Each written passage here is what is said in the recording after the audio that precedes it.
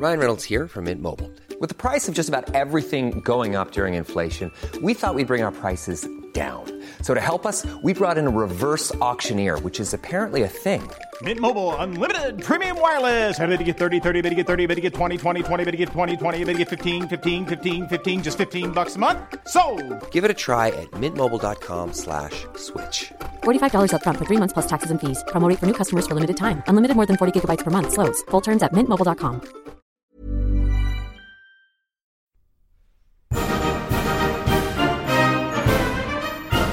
Many years ago, Riley Knight completed a degree in history. This proved to be a bad move, as it was absolutely useless for him. Until now. Here's some half-assed history.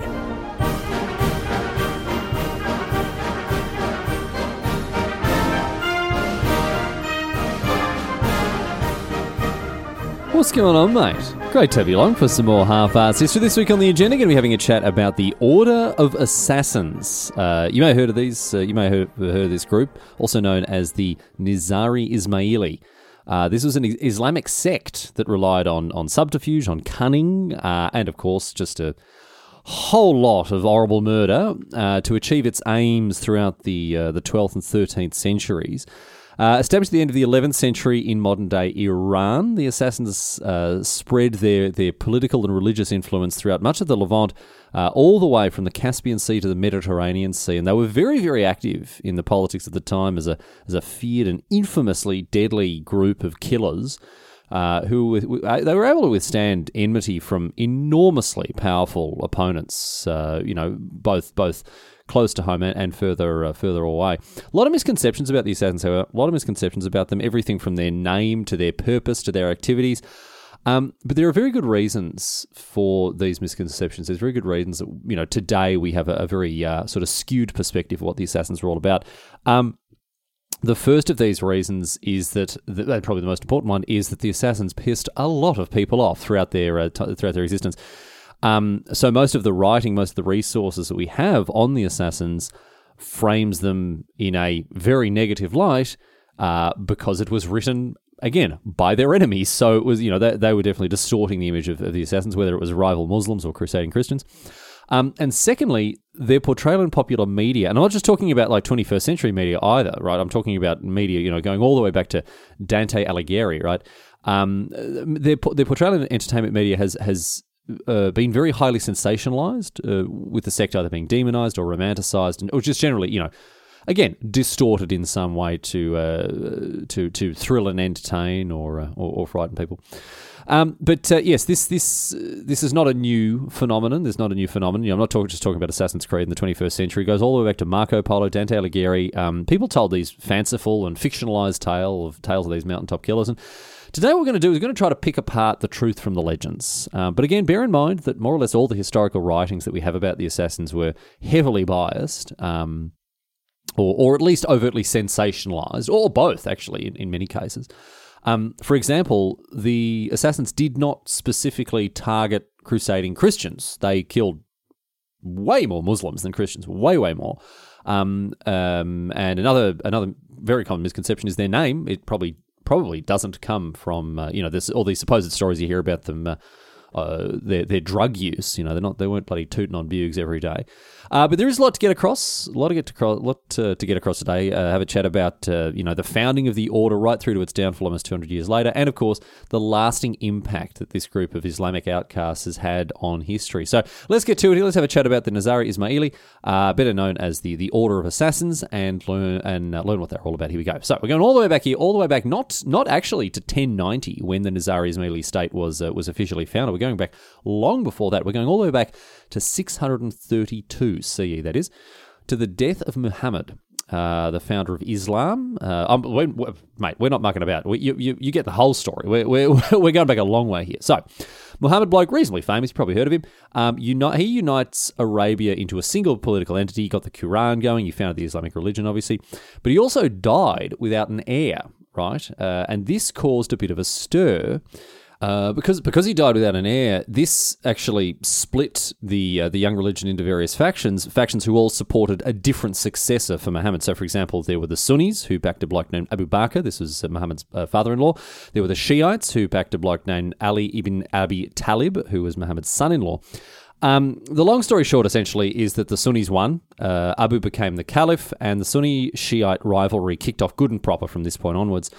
The Shiites were the minority, but as Islam expanded in the coming centuries, Shiism was the more popular flavour of Islam in newly conquered non-Arab lands, right? But there are more layers yet, because in the 8th century, a subsect of Shiism emerged. So there's not only a subsection of Islam, but there's also subsects of those sects already. So we're going down 2 layers now to a sub-subsect, I guess, known as the Ismaili.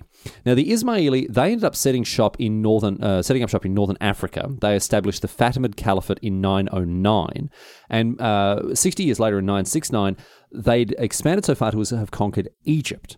And they founded a new city in Egypt on the Nile, and they named it the Conqueror, or in Arabic, Al-Qahira, which is known today to the Western world as, of course, Cairo.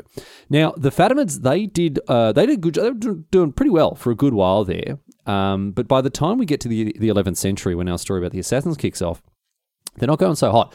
Another sect has emerged to supplant them now, and is going gangbusters further out east. A newly converted Turkic tribe from Central Asia, who were known as the Seljuks.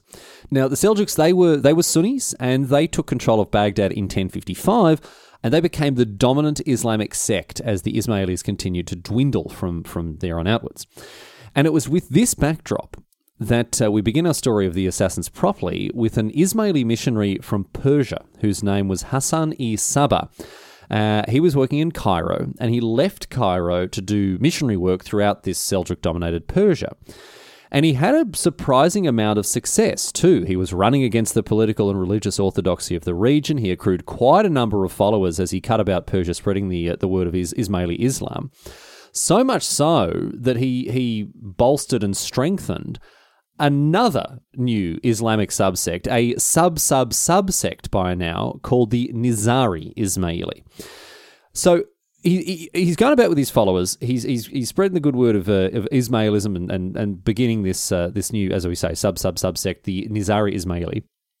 But this area that he's cutting about, remember, is dominated by the Sunni Seljuks, and they're none too pleased with this upstart and his fanatically loyal followers going about, because he is leading essentially what is a revolutionary movement. It is a religious movement, but religion and politics were so very closely entwined at this point that there's really no difference.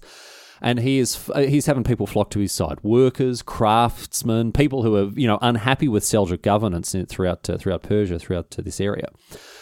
The oppression of Shiites throughout Seljuk lands shepherded more and more political dissidents towards Hassan and his movement until he was leading what ended up being quite a sizable resistance force, relatively speaking. And at this point he realised, Hassan realised that he might be in danger of a very strong reaction from the Seljuks. And so he worked out that he had to actually do something to secure the safety of the people that he was leading. So he sought out a secure location for a base of operations, and he settled on a castle, a mountaintop fortress called Alamut Castle, north of Tehran in the mountain ranges up there. Now, this fortress, virtually impregnable, right at the top of a mountain, huge, big, thick walls, little village outside or whatever else, but this castle was not one that could be taken by force. So Hassan did not attempt to attack it. He did not capture it with main force. No, instead, he infiltrated the castle with his converts, right? He sent his followers in, settled them in the village near the castle. He ingratiated himself with many of the soldiers who were in the castle themselves, preying upon their dissatisfaction with the leaders, with their rulers, whatever else, and generally using his silver tongue to win them over to his side. And then in 1090, after a long time of patiently building up the level of trust that people had from in this area and the level of influence that he had over key operatives within the castle, in 1090, he finally made his move, and he took the castle. He seized the castle without a single drop of blood. No violence whatsoever. Subterfuge, chicanery, these covert operations, they were enough to have him seize Alamut Castle without a single person dying. And so the Nizari Ismaili, they set up shop there, establishing what is effectively the Nizari Ismaili state that would become known to history as the Order of Assassins. And I'll tell you what, this isn't the only castle that Hassan captured in this way either, because after establishing himself and his order in Alamut Castle, Hassan orchestrated the capture of many other mountaintop fortresses throughout the region with exactly the same methods. He would cleverly, covertly win over the local people again until he was able to seize the castles without bloodshed.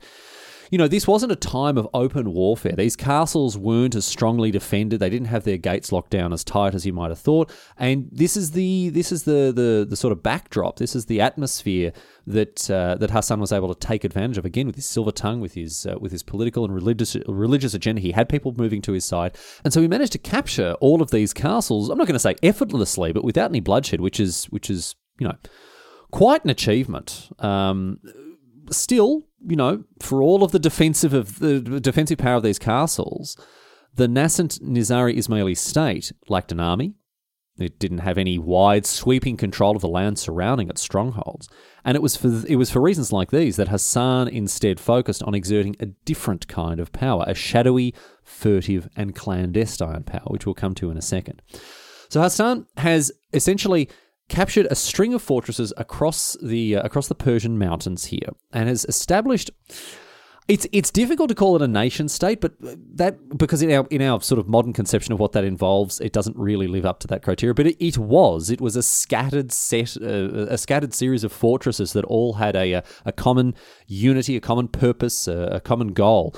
And even though on a map it would look a little bit weird to color in these castles as being their own nation, that is effectively what they were, and they had Hassan at the helm, who, as I say, began a radically different approach to exerting power than you might expect from the leader of what was effectively a country, albeit a very small and weirdly scattered one. So, once the Nizari Ismaili had a string of fortresses stretching across the Elburz Mountains, they were well and truly established. And knowing that they would never have a chance against the Seljuks on a battlefield, the Nizari Ismaili instead focused on training highly skilled, fanatically loyal operatives who would be sent out to kill high-profile targets and bring about ruin to political enemies in this way, rather than, full-scale battles. And of course, these operatives, as I'm sure you've already guessed, and the sect to which they belong, became known as the Assassins. Now, before we go any further and actually talk about what these people did, I want to talk about this term, assassin, and its origin, because it's a matter of debate even to this day. The popular story, which you probably heard behind the term assassin, of course, is that it comes from the Persian term hashish, or hashishin, which refers to the drug, the psychoactive drug hashish. And there are lurid tales of these operatives, smoking hashish in preparation for their missions, but it's not certain that there's much truth behind these stories. Remember, most of the information that we have about the assassins was written by their enemies. And, the drug angle, I guess, was often used to disparage this group as stories of the assassins emerged. What's more, the term hashishi could also be used as a general insult in a more figurative sense, similar to something like junkie, a vagabond, a cast out, someone who wasn't worth very much. So the likelihood that the assassins were actually all, ripping dank bong hits before they went out to murder people is disputed, to say the least. But in using hashishi as a pejorative term, the stage was set for later historians to leap on this drug angle, I guess you'd call it. And so this was the story that lived throughout history because it was interesting, it was lurid, it was sensational, it was very engaging. Just despite the lack of concrete evidence for it, historical historians, they were more than happy to spread it, despite the fact that it almost certainly wasn't true. Anyway, irrespective of where the term came from, today it doesn't mean what it did back then. This is the other really interesting thing. The term has evolved and changed meaning, or at least expanded its meaning, right? Because the word assassin used to mean a member of this radical Islamic sect, right? Particularly the covert killers that were trained by it. You know, it just referred to a member of the Nizari Ismaili. But today, obviously, an assassin is a professional killer of any kind. You know, usually someone who goes after high-value targets, often politicians. So the etymology of the modern meaning of the word assassin is clear, even if the original etymology isn't fully understood. So as stories of these merciless killers spread to Europe from the Levant over time, the term assassin was adopted into various European languages, not just to mean these, you know, this is not just refer to this as Islamic subsect, but any covert killer who went after high-value targets. And it wormed its way not into just, you know, English, of course, as we know the word assassin, but into also all sorts of other languages. For example, Spanish, assassin is the root of the Spanish word for murder, asesinato. So it is pretty remarkable, I reckon, that one small religious offshoot would go on to influence the languages of far-off nations over the centuries, but that's exactly what happened. And I guess the question we have to answer now is why? Why is it that the assassins are so famous, or so infamous, really? And what did they do to secure this legacy, this historical, this cultural, religious, political, and, you know, linguistic legacy that they have today? So to do this, let's head back now to the end of the 11th century, to the founding of the Nizari Ismaili state and the Order of the Assassins. Hassan-i Sabbah, who became known as the Old Man of the Mountain. He was a very, very clever and a very canny leader. He knew that the lack of extensive land holdings or the lack of a proper army would present significant obstacles to waging a conventional resistance against the Seljuks. So his approach, as I mentioned, instead was subterfuge, sabotage, and, of course, murder done by these highly trained, fanatically loyal killers that were prepared to martyr themselves for the cause. And as we head into the 12th century, Hassan was expanding the political influence of the assassins in two different ways, principally. He sent missionaries out west to other potential strongholds and castles, hoping to win them over to his cause, and he sent assassins out into the Seljuk Empire to murder high-ranking people. These assassins, they used cunning and deceit to infiltrate their target's confidence. They waited patiently for the opportune moment and then struck decisively when the time was right. Nizari Ismaili agents, or assassins, they were sent to murder generals, priests, governors, even people in the highest echelons of the Seljuk government's advisors and viziers. Under Hassan, around 50 Seljuks met their deaths at the wrong end of an assassin's dagger, and the constant, unending threat of assassination threw the empire's top brass into disarray. They would go about, they were so worried about the assassins attacking them after, as the body count mounted. The big cheeses of the Seljuk Empire would go around with chainmail shirts on under their outer garments, a tempest of paranoia and panic that enveloped them completely. The assassins seemed to be everywhere and nowhere at the same time.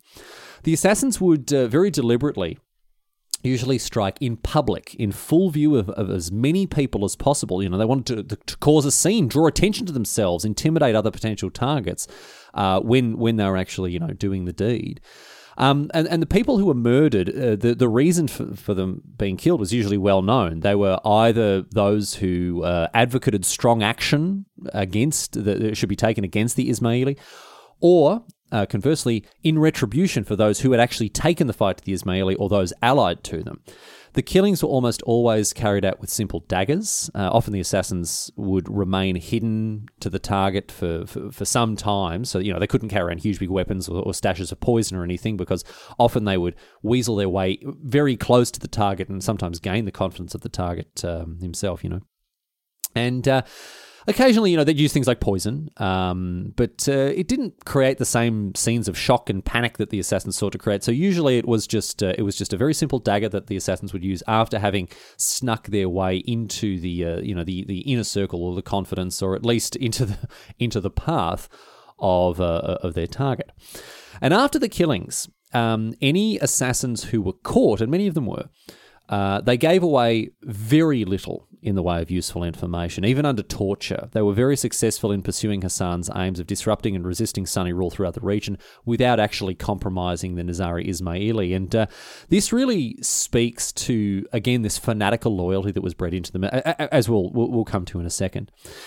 Court assassins faced grisly and horrible deaths. One assassin who had disguised himself as a beggar waited outside the Grand Mosque of Damascus for a certain Seljuk nobleman to pass, and the assassin, came up dressed as this beggar and begged for alms off of this nobleman, and then while this bloke was distracted, he grabbed him by the belt and gutted him with a dagger.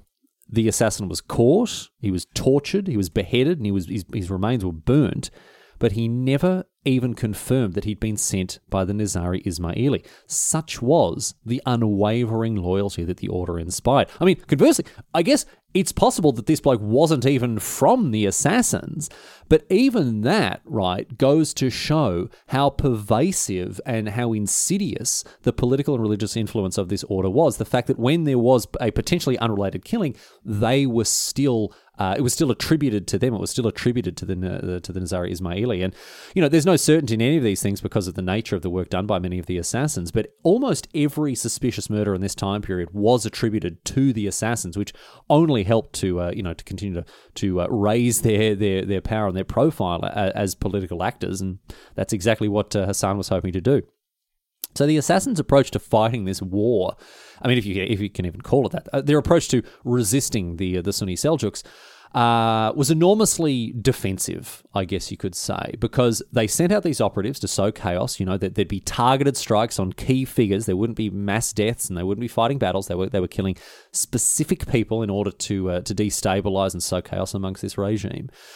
And then after this, they would just remain holed up in their impregnable castles on top of mountains, broadly safe from retaliation. And these strongholds only grew in number into the 12th century. I mentioned before that Hassan began to expand Nizari Ismaili influence out west towards the Mediterranean by sending out missionaries. And using the same underhanded techniques of trickery and subterfuge, the Order of Assassins captured more and more castles and fortresses and spanned a rough line from the Caspian to the Mediterranean. Now, these strongholds were relatively isolated, but it didn't stop them from being united in purpose, as I said before. Their political, their religious goals were chased down with ferocious determination and a real unity of purpose. Despite the lack of the traditional trappings of a nation, borders, an army, and stuff like that, the Nizari Ismaili were very much a state. They were a political and religious organization that, while scattered in territory, was anything but scattered in direction and purpose. And so it was that they pushed westward, and interestingly, this westward push coincided with another very important historical event that was taking place in the Levant at the time, of course, the Crusades and the Christian settlement of Jerusalem in 1099. Often, the assassins are portrayed as the mortal foes of the crusading Christians, sending their operatives to murder and sow chaos amongst Christian leaders and commanders. And, while more than a few Christians went out to hang with Jeezy Creasy a little bit earlier than they might have expected thanks to the assassins, broadly speaking, the assassins killed way more Muslims, so many more Muslims than they did Christians. More generally, the Nizari Ismaili considered the Christians, the Crusaders who were, trying to set up shop in this part of the world, to be kind of irrelevant to their overall plan to further their religious ambitions of resisting the Sunnis. And more than once, the assassins actually allied themselves with the Crusaders when it was convenient because they had a common enemy. The enemy of my enemy is my friend, all of that sort of stuff. The Crusaders were also fighting Sunni Muslims, just as the assassins were. And so the two groups actually had a little bit in common. But their contact with the crusading Europeans led to many of the stories and the misconceptions that we commonly hear about the assassins today. It's important to note here that, even though the historical relationship between the Crusaders and the assassins was not hugely acrimonious, it was certainly painted as such, again, in specifically entertainment media throughout the 13th century onwards here. So before we continue with our story of the actual story of the assassins, the actual factual historical story, I want to pause a bit here and tell you some of the ridiculous and fanciful tales that emerged from this time period and how some of these misconceptions were given credit by people of the time and obviously evolved to what we believe about the assassins today. And there is, like anything, a fair bit of uncertainty about all of this, but broadly speaking, the stuff that I'm going to talk about now does not seem to have any real basis, in fact. So let's have a talk about some of the misconceptions, the common misconceptions about the assassins and sort of maybe, again, separate the truth from the fiction here. One of the great mysteries of the assassins that even today we actually haven't answered properly is exactly what Hassani Sabbah and the assassin leaders that came after him, what these leaders did to inspire such fierce and undying loyalty amongst the followers, amongst these men who would then be sent out to kill and murder for the sake of the Nizari Ismaili. We don't know what Hassan did in order to inspire such loyalty, and there was a lot of speculation that was done about it at the time as well, because it did remain a closely guarded secret. And wouldn't you know it, this speculation eventually became so accepted that today you'll hear it spouted off as truth. So, for example, the origin of the whole hashish drug thing, right? It may have come about from a story told about Hassan that sought to explain at least how he would win these followers over. So this is what was it's almost certainly not true, but this is how the story went. Hassan would use the drug. He would use hashish to essentially drug a likely follower up to his eyeballs, so he was absolutely incoherent, till he didn't know what was going on. He'd be hopped up on goofballs and he'd be out of his head, mate. And while he was off his head like this, he would be taken into a beautiful, lush garden, right? And there, a bunch of women would do all sorts of sinful and lustful things to him while he was off his trolley in this way.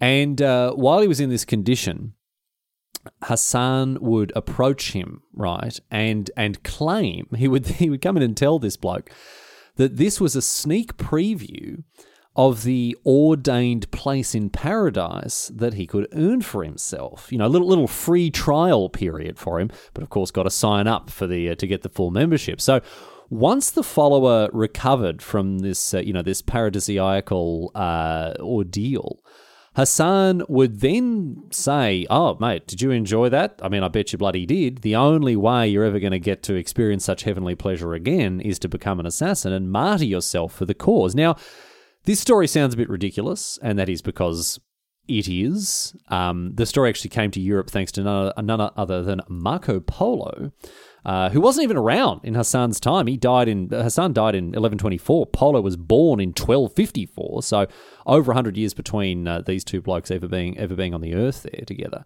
The story was, second or third or fourth hand by the time that Marco Polo heard it, you'd reckon. But it's one of the stories that really caught on, and people accepted it happily because I mean, why wouldn't they? It's sensational, it's lurid. It's about this shadowy, mysterious order of assassins atop their mountains, and it's the sort of thing that people just again didn't let the truth get in the way of a good story. Another fanciful story about the way that Hassan tricked people into becoming assassins goes like this, and this one's even more ridiculous. Has this. So apparently Hassan would he'd get one of his followers who was in on the dupe, who was in on the trick, and he would bury him up to his neck and then splash blood around where this bloke was buried, around sort of around the base of his neck on the ground there. So it looked like this bloke was just a decapitated head sitting on the ground. And then on Hassan's instruction, right, a new follower would be brought to this decapitated head, and Hassan would give the signal, and the head would begin to talk to this, this likely follower, the person who was, Hassan was looking to trick, and tell him, "Oh, mate, it's bloody brilliant. I got killed. I'm up in this heavenly paradise. Bloody love it here. Girls all over the place, mate. Can't get enough of it." So this, that was the basis of the trick. A decapitated head would tell you about the paradise that awaited. Give Hassan this sort of mystical aura as being able to speak to the commune with the dead there.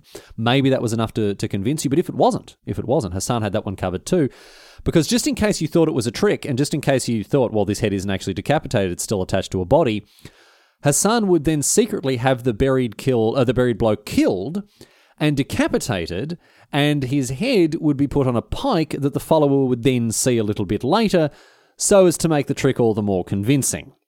And again, sounds like this sort of story what someone just made up one time, and I think that is probably true. I don't know why Hassan had so many disposable followers that he could afford to kill one just in order to create a new one.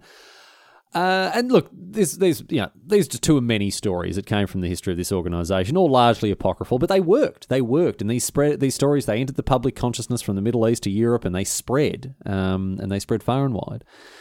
And any way you slice it, the separation of the truth from the fiction within the story of the assassins is a little tricky, principally because there is so much nonsense flying around about these assassins due to their shadowy, legendary reputation, both the Christian and the Islamic worlds at the time. And because this order was cloaked in mystery and secrecy and struck from the shadows, and the fact that they struck fear and terror into the hearts of their foes, so much of what is written about them is fanciful, is exaggerated, is filled with demonizing rhetoric that paints them as these evil villains that had supernatural powers that explained the way that they were everywhere and nowhere at the same time. Anyway, it's enough of that. Let's move back to what we do know about the assassins for sure. Let's move back to the world of the historically verifiable, or at least, if we can't get the verifiable, at least the historically reasonable. I've already talked about how most of the records of the assassins are biased and unreliable, but we can still pull together a decent sketch of this organisation as time passed. Hassan-i Sabbah was responsible for much of the success of the order in its opening years, but of course he died, as I said, in 1124 at the age of 73 or 74. This one bloke had established a striking legacy as the founder of the Order of the Assassins, but the Nizari Ismaili, they weren't even close to finish yet. Hassan was succeeded by a series of other assassin leaders who staved off advances made by the Sunnis. Assassinations continued as the sect continued to fight their Seljuk enemies, but we don't have the most complete records of their activities until we move into the period surrounding the Second Crusade in the middle of the 12th century. In 1152, the assassins took down their first Christian target during this crusade, a bloke named Raymond II of Tripoli. Raymond had granted land to the Knights Templar near the assassins' territory. Raymond was murdered along with his escort by a group of assassins near one of the city gates of Tripoli, and in doing so, he became the first ever Christian to be killed by the order. They were still fiercely resisting the Sunnis wherever they could, but they also held their own against the Christians. In 1152, they finally struck, as I say, their first Christian target, Raymond II. But he wasn't the last. In April 1192, Conrad of Montferrat had just been elected king of Jerusalem. The kingdom had been established in 1099 during the First Crusade, and Conrad had married its queen, Isabella I. But only days after his election, however, he was murdered by a pair of assassins who disguised themselves as Christian monks. They managed to trick the Archbishop of Tyre as to who they were. This aided them in gaining access to Conrad, and they approached him as he was walking home one night, and they attacked him just days after he'd been confirmed as king. Now, Conrad fought back ferociously and actually managed to kill one of the assassins, but the other did manage to inflict wounds on him that ultimately killed him. But this assassin was also captured. He did manage to make a getaway, and he was tortured for information. And while Conrad died of his wounds, the surviving assassin only muddied the waters further by claiming that Richard the Lionheart had been behind the killing. And this is the reason that Richard was arrested and held prisoner in the Holy Roman Empire, as you heard about in episode 134. But while we're on the subject of talking about the most famous targets of the Order of Assassins over the years, and as I say, we don't have the most complete record of all of the killings that they undertook, and we don't have a great understanding of a lot of the the day-to-day life of the people living up in those mountaintop fortresses, because there was so much shadowy secrecy that ensconced this organization. We do certainly know, right, the story of the most notable, the most significant target that the assassins ever went after, and it was none other than Salah ad-Din, or Saladin, as he's commonly known to the West. Saladin, as you may know, he led the Muslim campaigns against the Crusader states towards the end of the 12th century, and he was ultimately successful in recapturing cities like Jerusalem from the Christians. But he had other foes to contend with. He wasn't just fighting Christians. He was, of course, fighting other Muslims. The assassins sent operatives after him to kill him twice, but on both occasions, they failed. In 1175 and in 1176, two separate groups of assassins were sent to murder Saladin as he was ravaging lands that were controlled by the Nizari Ismaili as he took the fight to the Crusaders throughout Syria. Now, the Nizari Ismaili weren't going to let this stand. They weren't going to let them, they weren't going to let their order be collateral damage for this anti-Crusader campaign that Saladin was putting together here. And so the leader of the assassins in Syria, a bloke whose name was Rashid ad-Din Sinan, also very confusingly also referred to as the Old Man of the Mountain, or Old Man of the Mountain sometimes, he was determined to fight the Sunni Saladin, and so he sent his agents to kill him. However, they were entirely unsuccessful. The first group of 13 assassins didn't even get near Saladin, while the second group, a smaller group, they caused him some superficial injuries. Apparently they managed to slash his cheek. Before they were cut down and killed by Saladin's guards. Now, Saladin was not going to take this lightly. Obviously, he wasn't going to take attempts on his life lying down. And so he turned his wrath towards the assassins after these attempts on his life. He besieged the Syrian assassin stronghold of Masyaf for a week. He lay siege to one of these impregnable mountaintop fortresses. But for some reason, after a week, he lifted the siege and he moved on. And to this day, we don't have a proper explanation for why Saladin actually gave up on besieging Masyaf. There are obviously, I don't need to tell you, there are plenty of stories about him, finding an assassin's dagger under his pillows, or, the assassins covertly delivering him poisoned cakes without him noticing, stuff like that. All probably nonsense. But what is true is that Saladin packed up and lifted the siege, right, after a week. And we just don't have a full explanation as to why. Historians have suggested that Sinan and Saladin actually put their differences aside and decided that the threat of the Crusaders, the Christian forces in the area, was a bigger threat, something that they needed to deal with, and so they wanted to work together. But we may never know certainly with any certainty what happened, whether these men met, whether they formally signed a non-aggression pact or what it was. But certainly, whatever happened. After this encounter with the assassins, Saladin did beef up his personal security after the assassination attempts. He was much more careful about letting people he didn't recognize anywhere near him. And, while that sounds reasonable, there's also a story of Saladin from that point onwards sleeping in a wooden tower that was built and then broken down and carried around and then built again for him to sleep in wherever he went about. So, it's tough to say what's actually real. I don't know if Saladin spent the rest of his life sleeping in a portable wooden tower, but that's what people say. Anyway, Rashid ad-Din Sinan, he's up there with Hassani Sabah as one of the most famous and influential assassin leaders. He led the Nizari Ismaili all the way until his death in 1193, the same year as Saladin died, actually. But after his death, unfortunately for this order, the assassins they entered into a slow decline.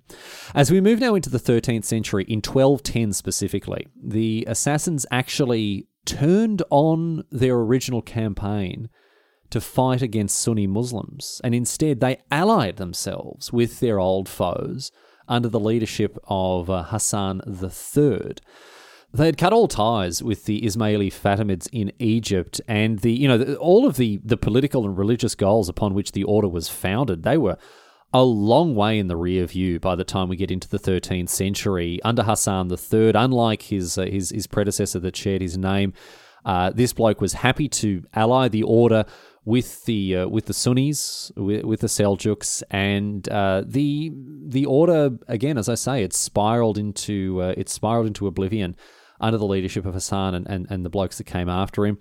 They suffered defeat at the hands of attacking Christians during the Sixth Crusade in the 1220s, and while they did remain at least somewhat politically relevant in Syria all the way through to the 1250s, it was around then that a new threat emerged from the east. And some of you may, already have guessed what was the ultimate downfall of the Order of the Assassins, considering that, let me just check the clock here. Yes, that's right. We're halfway through the 13th century. It's about time for a certain group of marauding horsemen from Central Asia to turn up. That's right.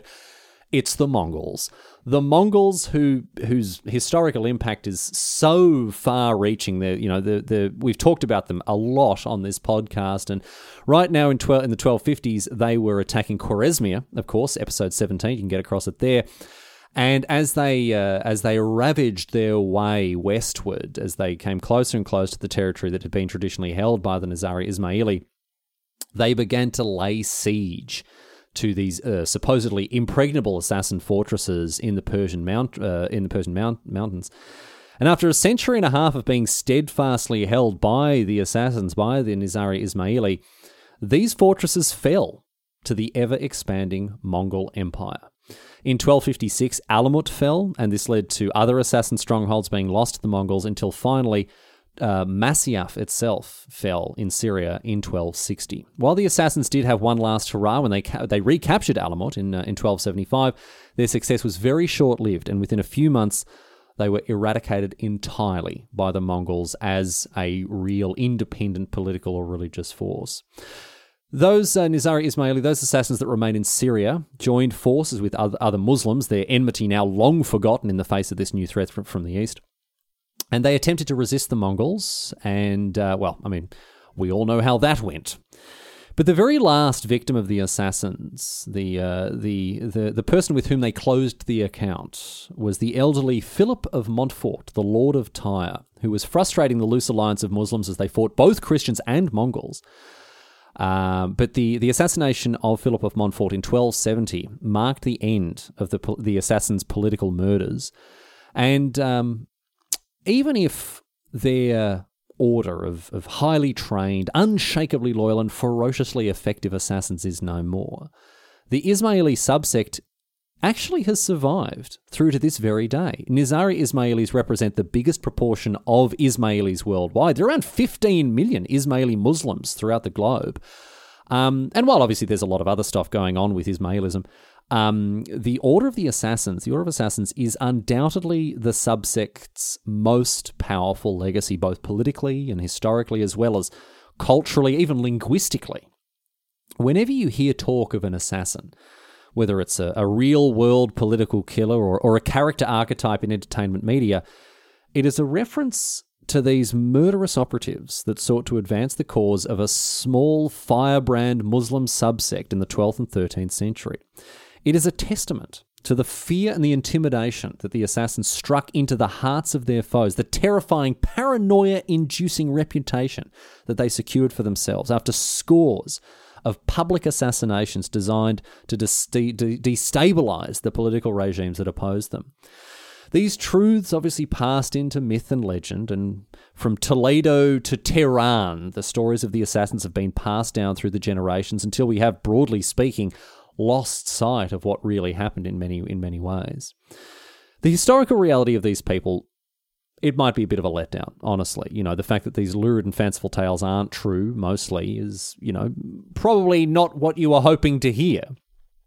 But the real story is still one that is worth telling, I think, even if, all it actually does is allow you to, all of your mates the next time the topic comes up. In any case, the exaggerated stories told by the foes of the assassins over the years has secured their place in our civilization's cultural legacy long after their final collapse in the year 1275.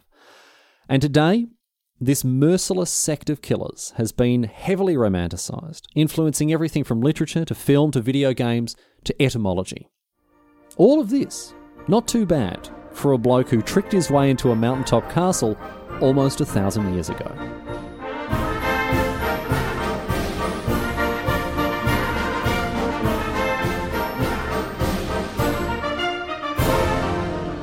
But that's it. That's all she wrote today, sports fans. That is the story of the Order of Assassins. They say that the truth is stranger than fiction.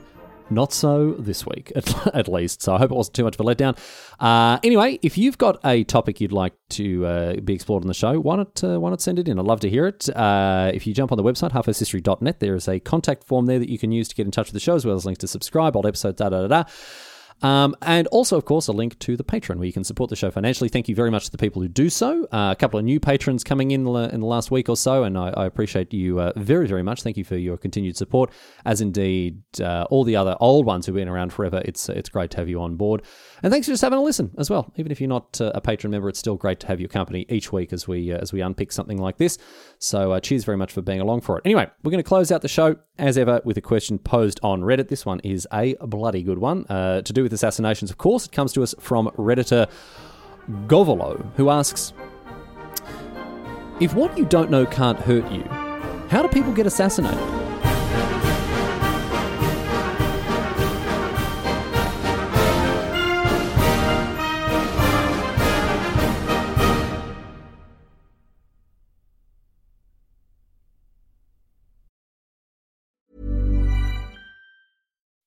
When you make decisions for your company, you look for the no-brainers. If you have a lot of mailing to do, Stamps.com is the ultimate no-brainer. Use the Stamps.com mobile app to mail everything you need to keep your business running with up to 89% off USPS and UPS. Make the same no-brainer decision as over 1 million other businesses with Stamps.com. Use code PROGRAM for a special offer. That's Stamps.com, code PROGRAM.